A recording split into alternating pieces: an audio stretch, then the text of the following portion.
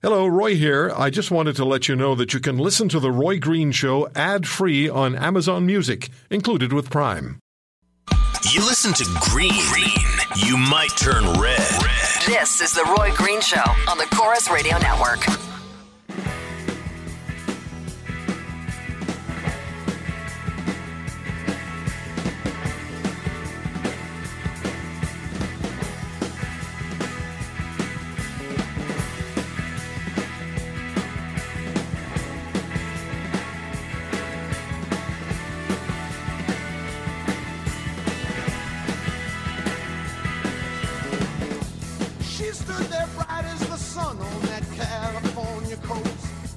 Boy, all I can say is they don't make paper like they used to.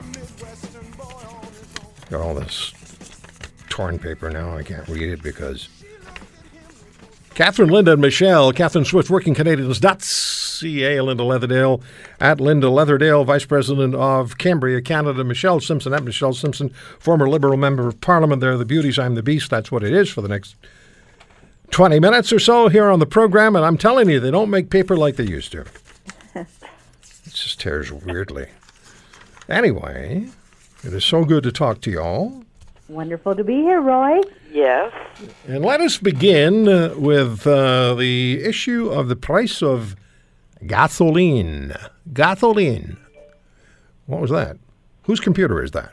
That's my phone, sorry. Oh, it's yours, eh? I was close to it. I'll move away. Now, you know what? The rule is you just turn those things off. It's just retweets of me talking about the show being on, Roy. So, you know, it's just promotion. Well, that's good. Keep it up then. Keep it up then.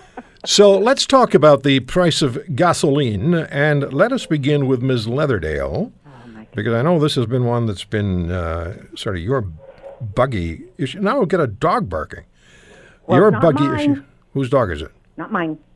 I'm at fault on that one, too. It's yours. It's your, Got her in your a dog. crate, too, so I'm standing outside right now on the deck.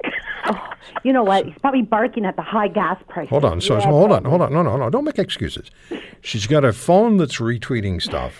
She's got a dog that's barking, and the dog's angry because it's crated. That's right. It should be out so it can run. It doesn't want to be crated. Yeah, but Right. I can't have her out running when No, I I'm know. not tending to things. When are we going to hear from your grandchild?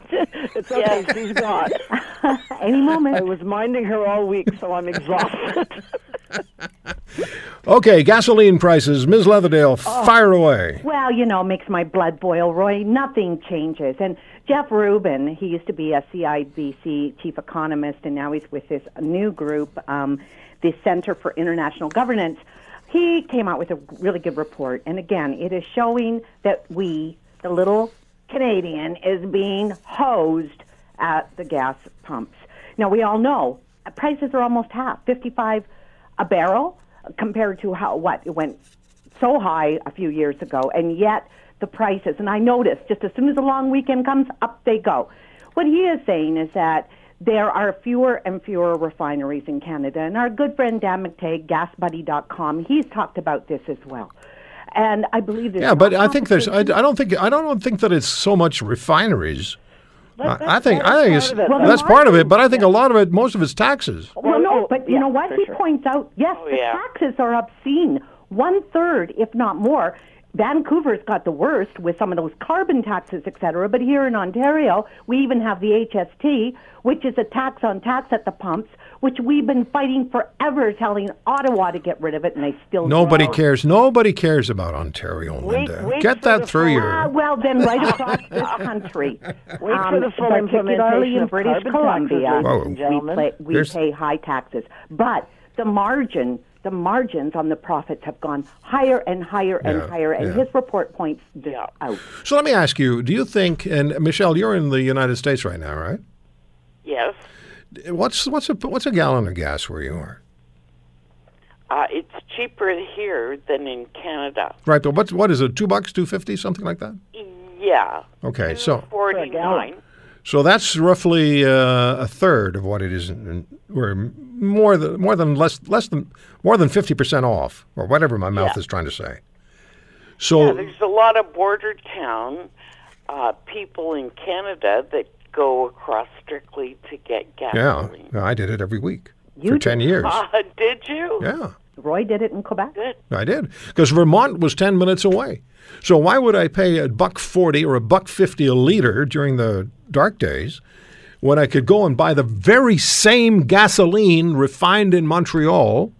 I could go and buy it in Vermont for a third of what it cost in Montreal. So the gasoline would go to the Montreal refinery. The trucks from Vermont would go to Montreal and pick up the gas. They would go and disperse it among the gas stations in Vermont. So with all of that, they were still able to sell it at about a third of what it cost just down the street from the refinery in Montreal. Which is absolute madness. Well, taxes are a lot lower in the U.S., so that's the main reason. Yeah, but that's what I'm saying. And also, the refinery issue isn't irrelevant, though, because we haven't built one in Canada for, I don't know. Well, decades. you can't. And so we ship it. We ship our raw product to the U.S. and bring it back refined. So we're paying margins right, left, and center. Yeah, you can't build one here because you couldn't get the regulatory approval. Well, that's why, exactly. So, I'm sorry, I shouldn't have brought that with gasoline price. Well, we're getting hosed, Roy, and it's been going on forever. And carbon taxes are only going to make it worse. They are. Catherine makes a we good haven't point. seen the worst of it yet. Yeah. So are they? You know what else has gone up? Is propane. Yeah. It's gone up big time. Yeah, because there was one of our listeners in Alberta who was having trouble financially. He had a heart attack, and he'd been a successful truck driver, and he was living in a trailer in Edmonton. He was barely getting by. Last winter, he didn't have enough money to fill his propane tank because the taxes of Rachel Notley had driven up the price of propane so much that he couldn't afford to fill up his tank. So he was living in this old motorhome in a trailer park, and he would have to go from the motorhome to the washroom or the building where the washroom is at the trailer park so that he could warm up and then go back to the cold trailer. That's disgusting. Well, it's disgusting what this is doing, what largely government policy is doing to people of lower, lesser incomes, because they're really feeling the pinch. Yeah.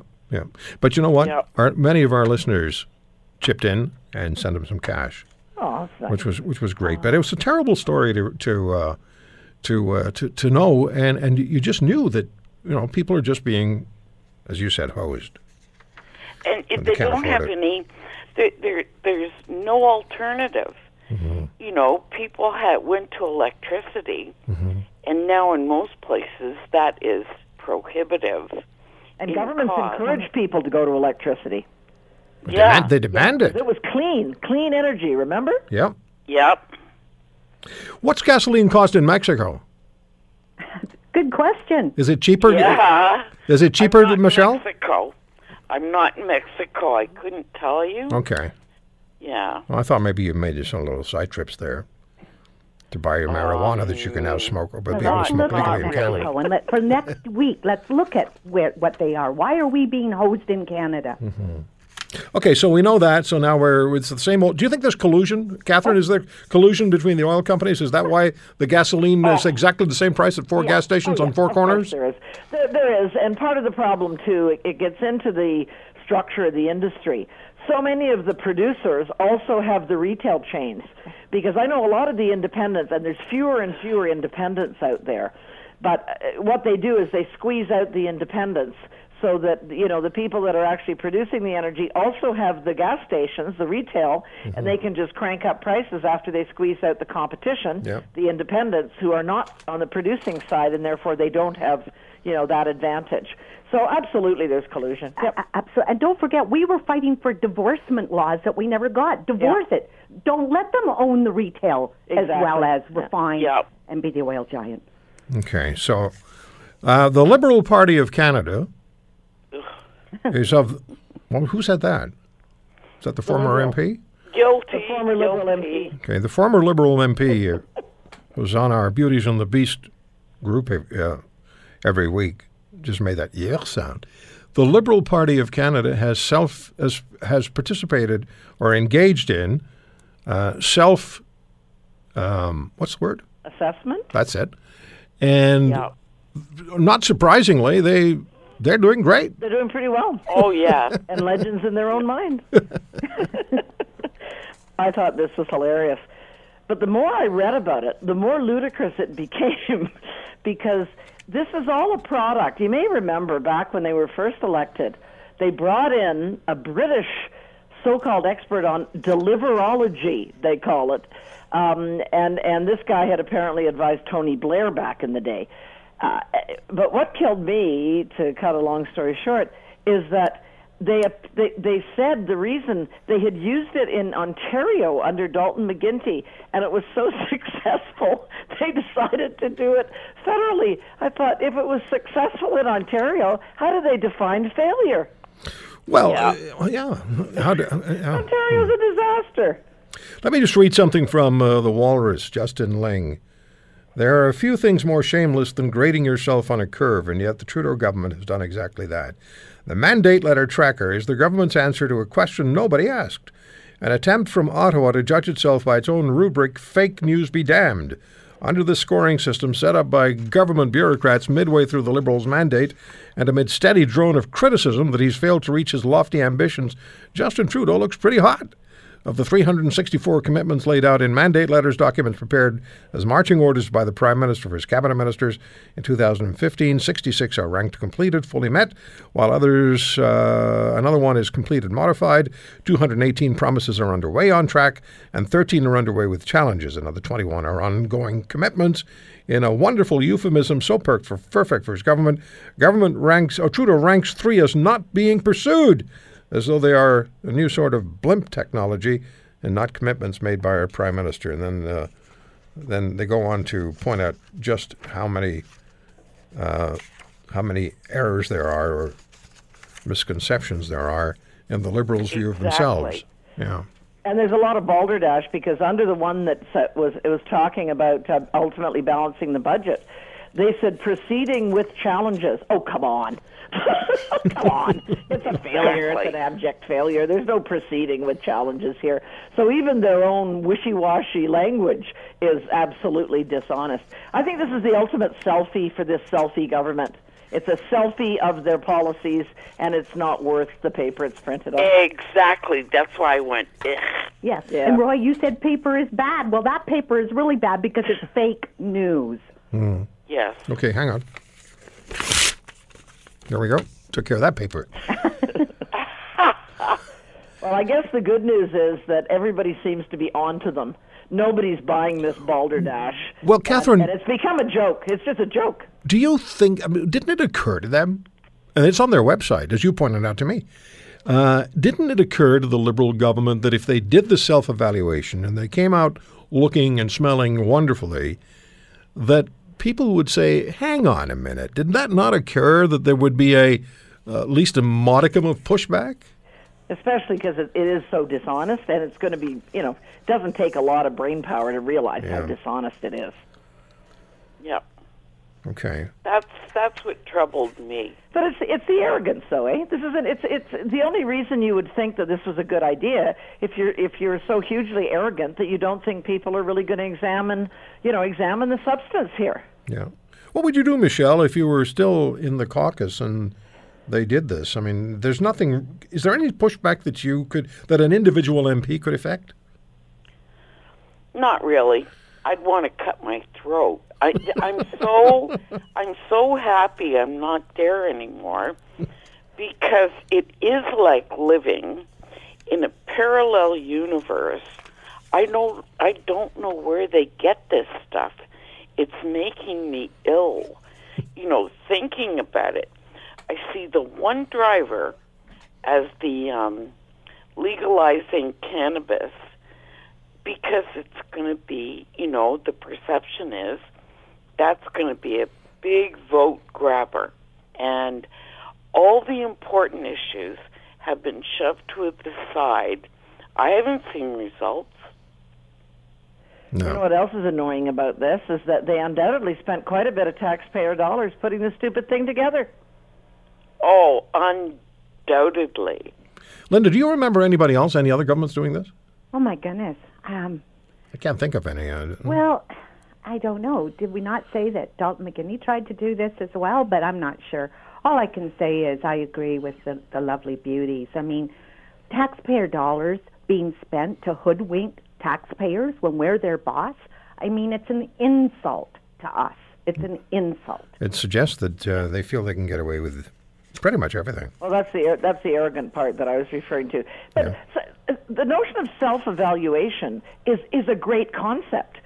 In the sense that, although I shouldn't say self-evaluation, the notion of evaluating a government on meeting its objectives, and others have done it, but this is a particular version of it, and it's now become even perverted from the original so-called deliverology. Every time I say that word, it's a silly made-up word, but it's even become perverted from that, because the whole point of that approach was to pick a very precise target, something measurable. And in fact, in Ontario, for example, wait times was one of them. Wait times in healthcare was one of them. Number of students graduating from high school. So these are measurable things. Right. And if you pick those and honestly honestly measured them and said, okay, we achieved X percent of our goal, whatever it happened to be, then that's one thing. But this is just baloney. Okay, a measurable goal for me is I have to take a break. Okay. Okay? I don't have any choice. So we'll come back, and we're going to talk about the point that Catherine raised about what's going on in Europe. Special. Don't go away. Roy Green isn't afraid to poke the bear. The bigger the bear, the bigger the poke. This is the Roy Green Show on the Chorus Radio Network.